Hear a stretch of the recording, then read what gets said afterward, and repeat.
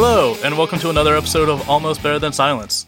Today we have a very special episode, at least for me, because we have talked about getting a good voice actor on the podcast for a while now, and lo and behold, we have one of the pillars of the voice acting community, Phil LaMarr himself. Hey there. Quite the intro. Hey, I'm a pillar. Yeah. I say without a doubt. What's what I'm supposed to talk being a pillar and all? You just stand there and look pretty. Oh, Exactly. man. It's crazy to have you on our show. I'm also here, your co-host, Doug Coleman. I'm a huge fan as well, but I'm really excited to ask you some questions. But, like, Bren, you're the big fan. Let's start this off. I'm sure you want to get this ball rolling. Sure. I would go over your filmography for any of our fans who don't know it, but that would literally be the entire podcast. So, if you absolutely do know who he is, you've heard him before, look him up and you'll be amazed because you are everywhere. I have to ask though, you work a lot with DC Comics and a lot of like the Justice League, Young Justice, the video games. And are you considered like the official Jon Stewart, like Green Lantern voice? No. No. Oh wow. I don't. Yeah, because there was a Kevin Michael Richardson voiced yeah. Jon Stewart in Young Justice. That's right. I was wondering about that because you were Aquaman in that. Yeah. Mm-hmm. As well as a few other roles. I've said it before on the podcast, Young Justice is by far one of my favorite shows of all time. Oh, cool. Yeah, it's a really good show. I've gotten everyone I know since it got on Netflix to watch it at least like 2 or 3 times. Once to enjoy it, another time with my commentary because I won't shut up about it. But I was wondering about that. Have you ever, like, do they purposely keep you separate from voicing both Aquaman and Jon Stewart in like the same show or same game or same thing or any 2 characters in the DC world? No. I mean, Warner Brothers tends to not have official voices or even official actors. I mean, how many Batman have there been? I mean, in my heart, one, but technically... Right. Yeah, they tend to leave it up to the producers. Mm-hmm. Whereas I think somebody like Disney or Marvel says, our company has an overall vision and we want to have, like there was one guy who was Mickey Mouse for 35 years. Yeah. It wasn't like, oh, there's one person for preschool Mickey Mouse, one for, animated shorts for the features. No, there is one Mickey Mouse. That's it. Warner Brothers is different. At one point, I think there were 3 different voices of Bugs Bunny at once. Oh, wow. Oh, yeah. Yeah, there's one for the feature, one for Looney Tunes shorts, and another for a TV cartoon that they were doing with Bugs. That's right. I mean, then again, they pull the Looney Tunes property apart to so many different ideas. I mean, you were even in Lunatics Unleashed, which was superhero Looney Tunes. Right. So I don't blame them for, not wanting to pinhole one guy for 15 different projects. Yeah, I mean, I think part of it is giving creators the freedom to do what they want, and part of it is if it's one guy who becomes, basically synonymous with the character, then you've got to pay him more. Yeah, that's true. But I feel like that's kind of the way, like, it's hard, it would be hard to press me, like, to think of another Aquaman besides your voice. Like, it's kind of the one I go to. Well, you know what? I think part of that has to do with how good Young Justice was and how well it was written. Mm-hmm. And the fact that I think they took a lot of that into Injustice. But before Young Justice, John DiMaggio's Aquaman from Brave and Bold was the one that everybody talked about because it was, like, big and funny, Oh, yeah, it was way over the top.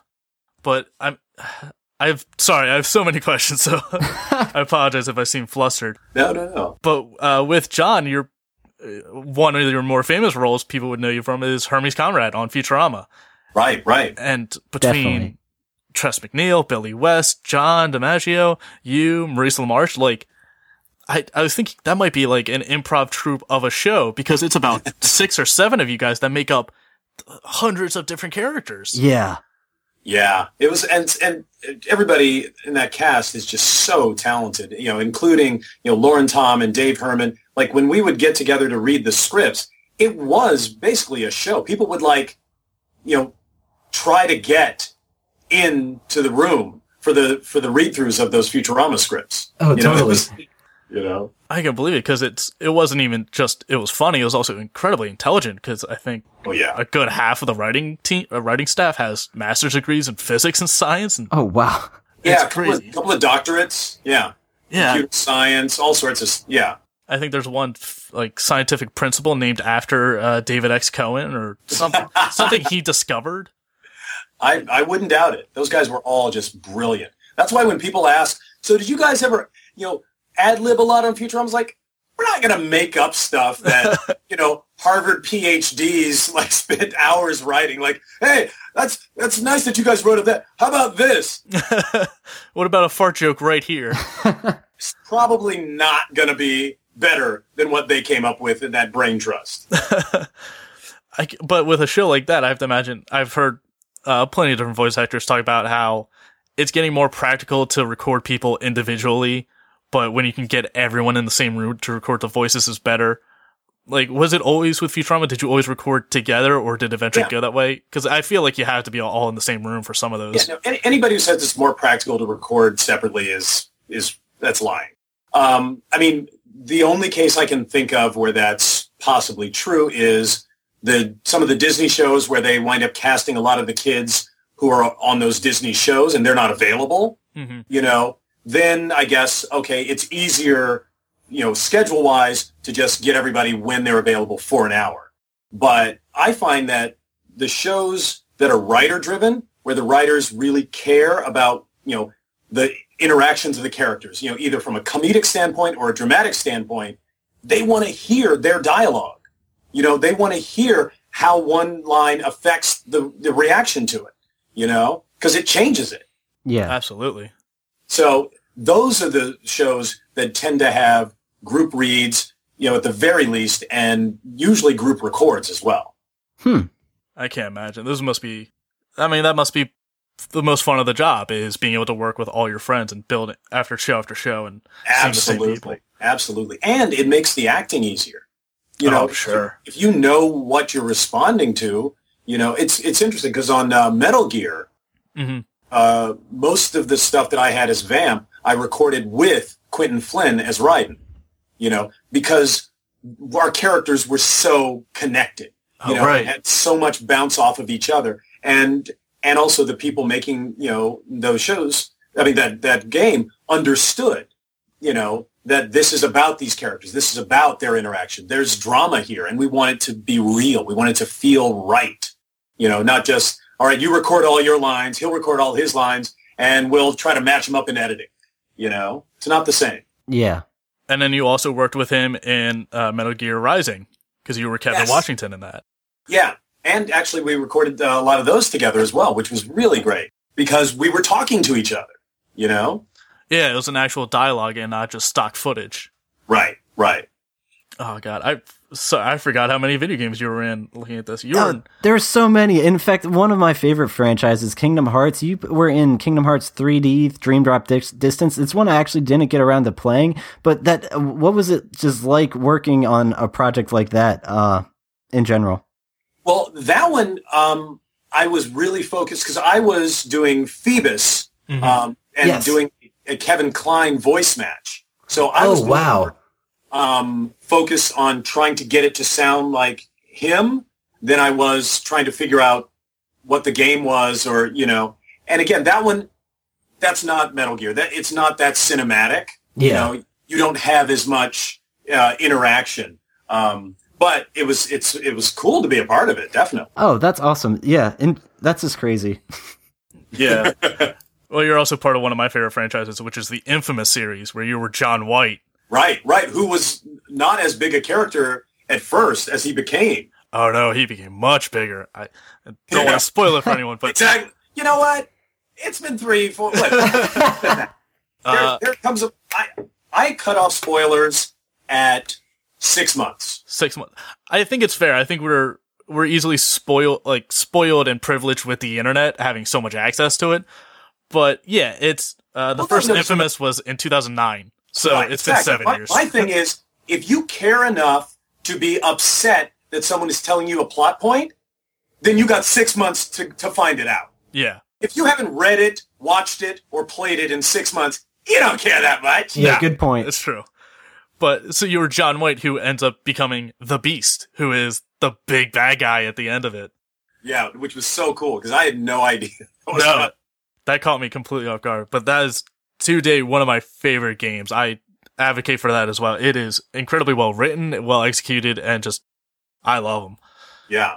One question I had though, so you mentioned how you had to try to match another voice actor's voice. Like, how often does that occur in like your work that you find yourself needing to try to sound like somebody specific, or like what percentage would you say? And then what percentage is mainly just like you coming up with something on the fly?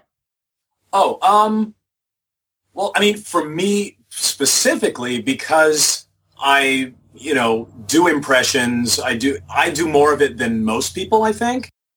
And do you remember a few years ago at the Oscars, Chris Rock was giving out the animated thing? Oh, yeah. Oh, man, this is so great. You get, you say 3 lines, they give you $1 million. That's not actually true. No. They don't have $1 million. Supposedly DreamWorks has a $50,000 cap, which still ain't peanuts. But basically, when somebody wants $1 million, they come to one of us to voice match them. Yeah. Or when Chris Rock isn't available for the video game of Madagascar, then they come to me. I see. Okay.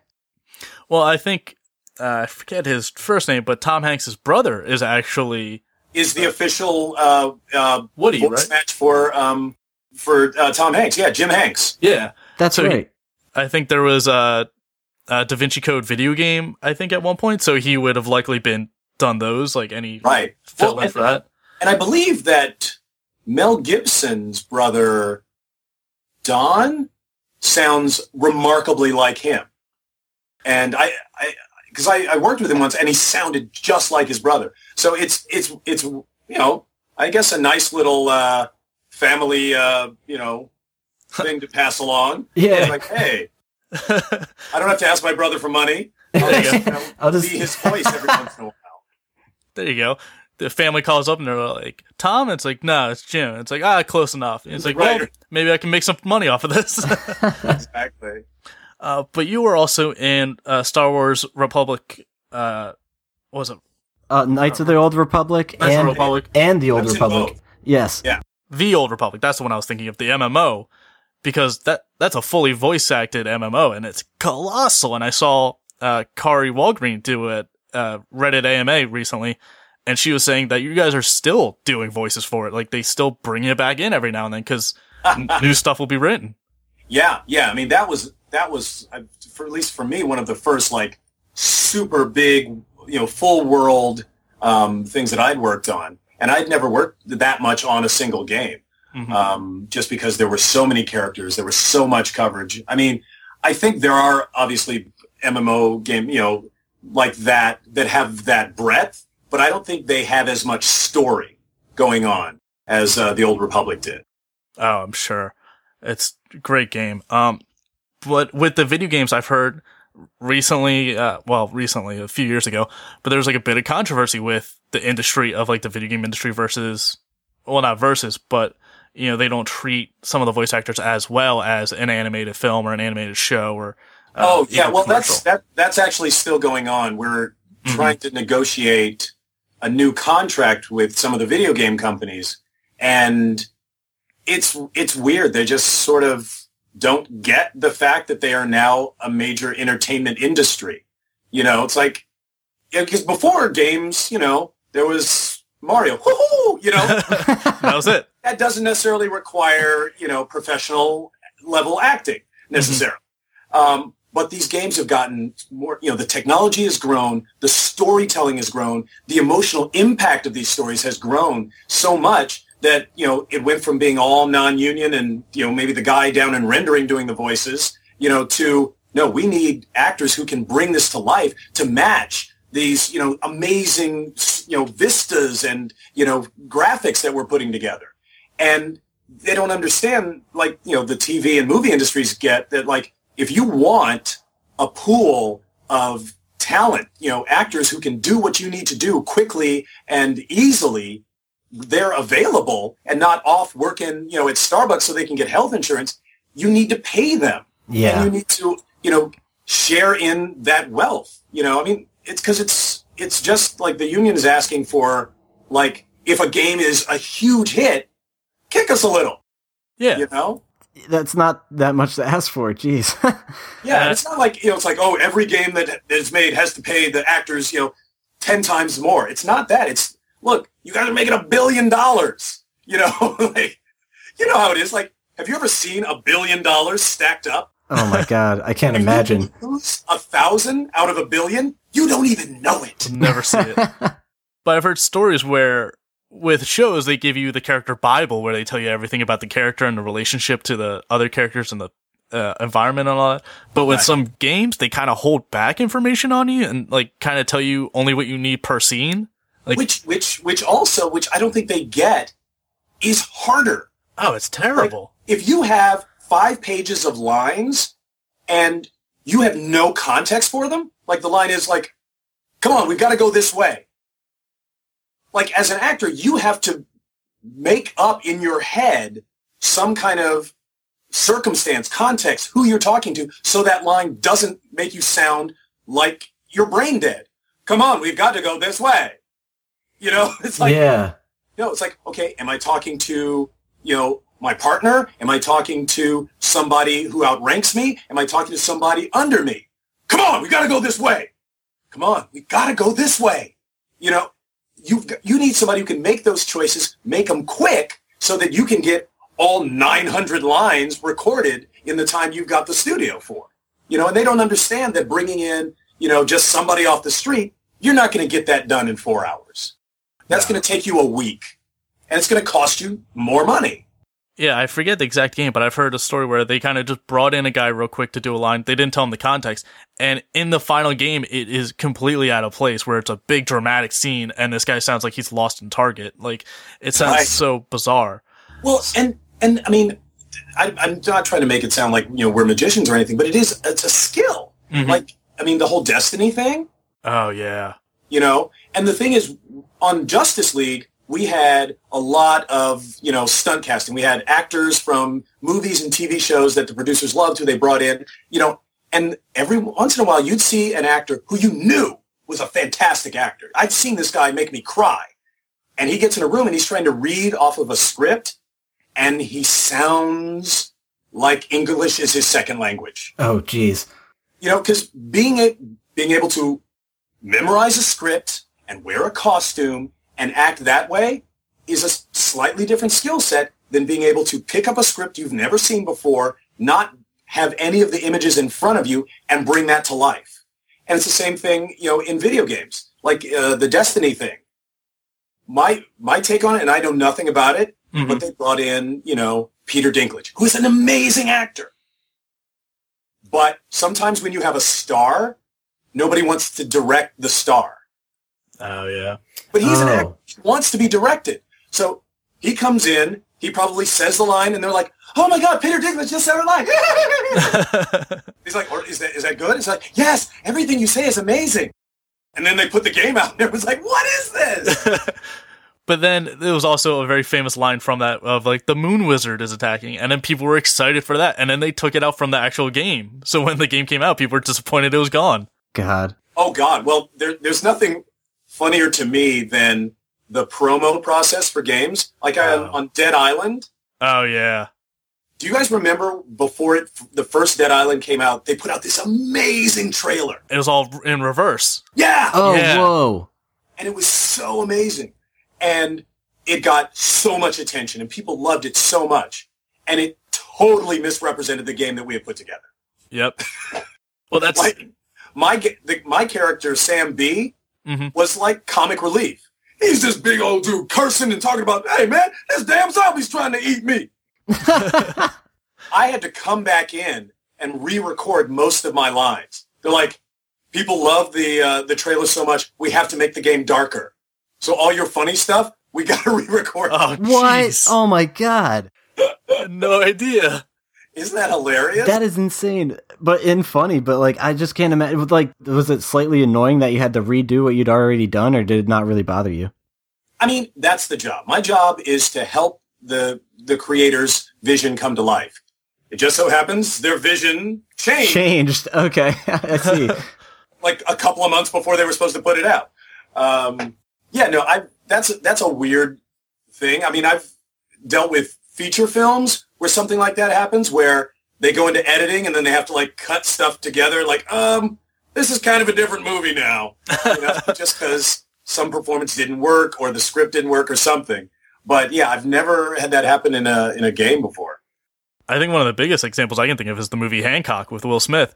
I forget exactly what happened, but about halfway through writing the script, they got new writers.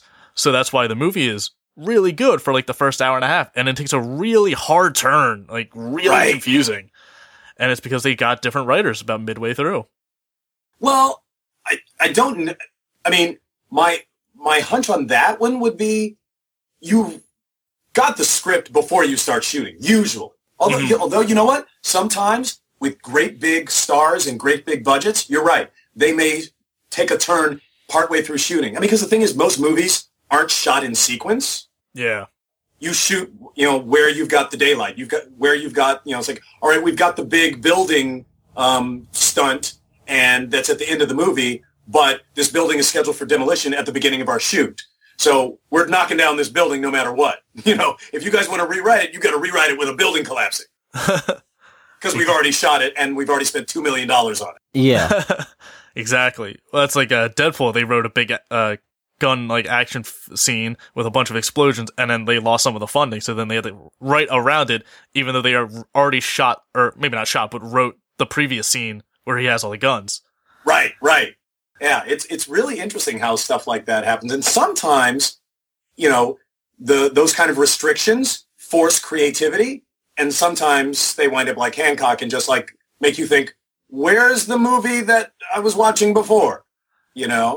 That's exactly what I was saying in a previous episode. It was probably like 2 weeks ago relative to this. But a show we both enjoy a lot is an anime called FLCL, and like Samurai Jack, it aired originally and then later is getting another season. Yep. I'm nervous, but hopeful.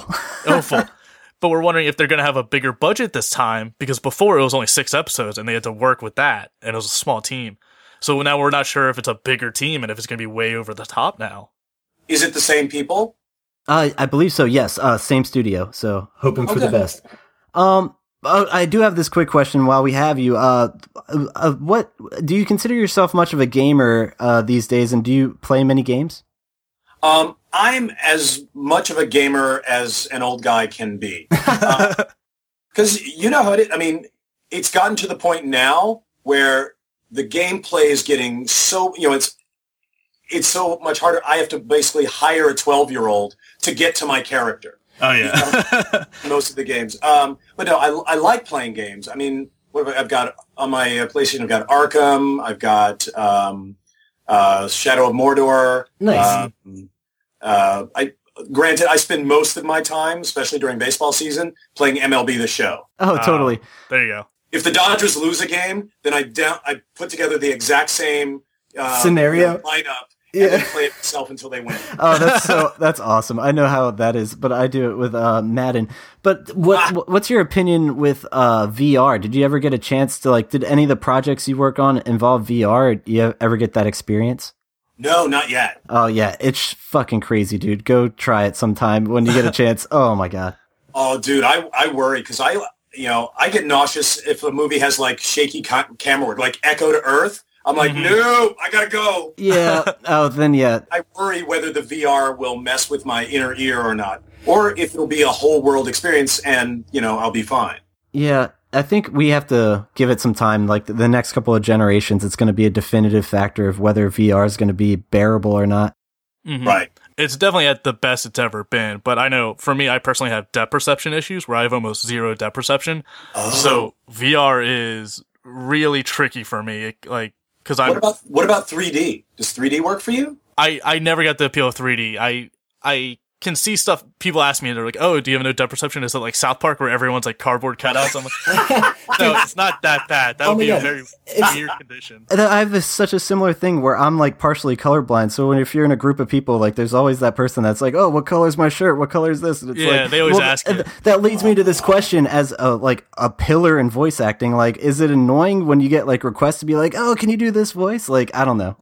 Put on the spot. Yeah, I can't imagine. That's why we will not do it. That's what. Yeah, I'm not asking to do it. I was just curious what it must just get to. And how do you maintain all of those voices in your head? I can't. That's why it's annoying, because a lot of times someone will ask. I mean, the big ones I get asked a lot, and you've got it like Hermes Conrad. I know that voice. You're backwards and forward. I did this character for 10 years. There you go. But if you were to ask me to do like John from Infamous, I'm like. That's fair. You better pull up a clip. and you feel bad, on those times when somebody comes up with something like way out of left field and that's obviously their favorite character. I'm like, oh man, dude, I don't want to get it wrong, Oh, of course. Yeah, I can't imagine the pressure involved, and yeah, that must make it a kind of a not pleasant situation. Well, and also, I mean, part of it is I'm not the writer. I mean, to me, the voice actor is at best a third of the character you love. Without the visual and without the writing behind it, neither one of those three things work by themselves. And so when somebody says, hey, do the voice, like, well, I can do the voice, but I need to be able to do the line. So if it's something that, I've played Shadow of Mordor, I know what Ratbag might say, and Ratbag thinks you smell pretty bad too.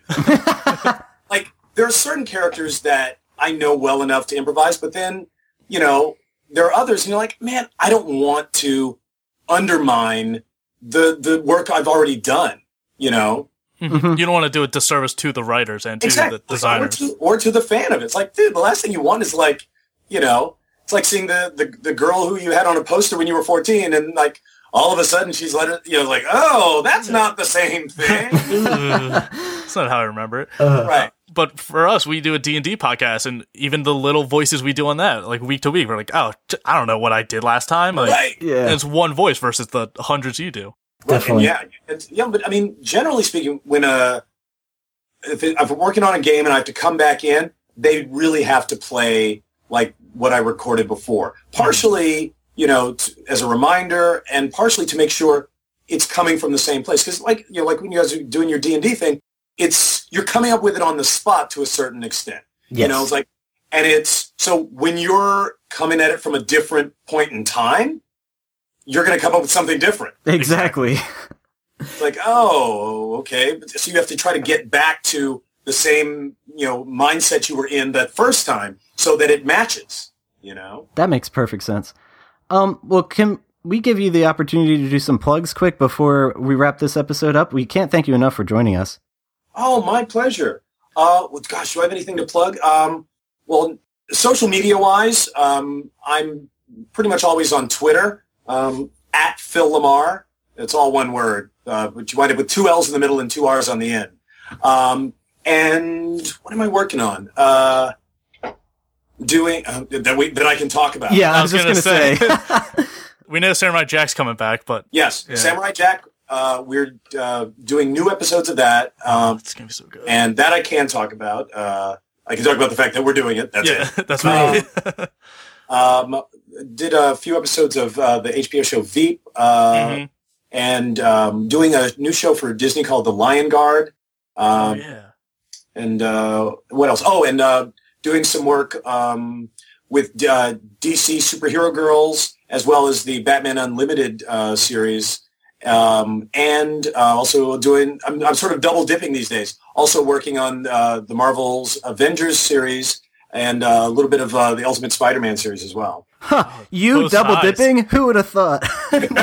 So salacious. It's rare that they happen at the same time. Usually, like I was doing, the DC stuff all at once, and then some Marvel stuff, and then like it sort of went in waves before. But now, hey, neither of those trains ever seems to stop these days. God bless them, because I eat it up. Seriously, man, you make such amazing content. We can't thank you enough for joining us on our show. Bren, let's give your Twitter handle. Sure. On Twitter, I'm ABTS Brendan.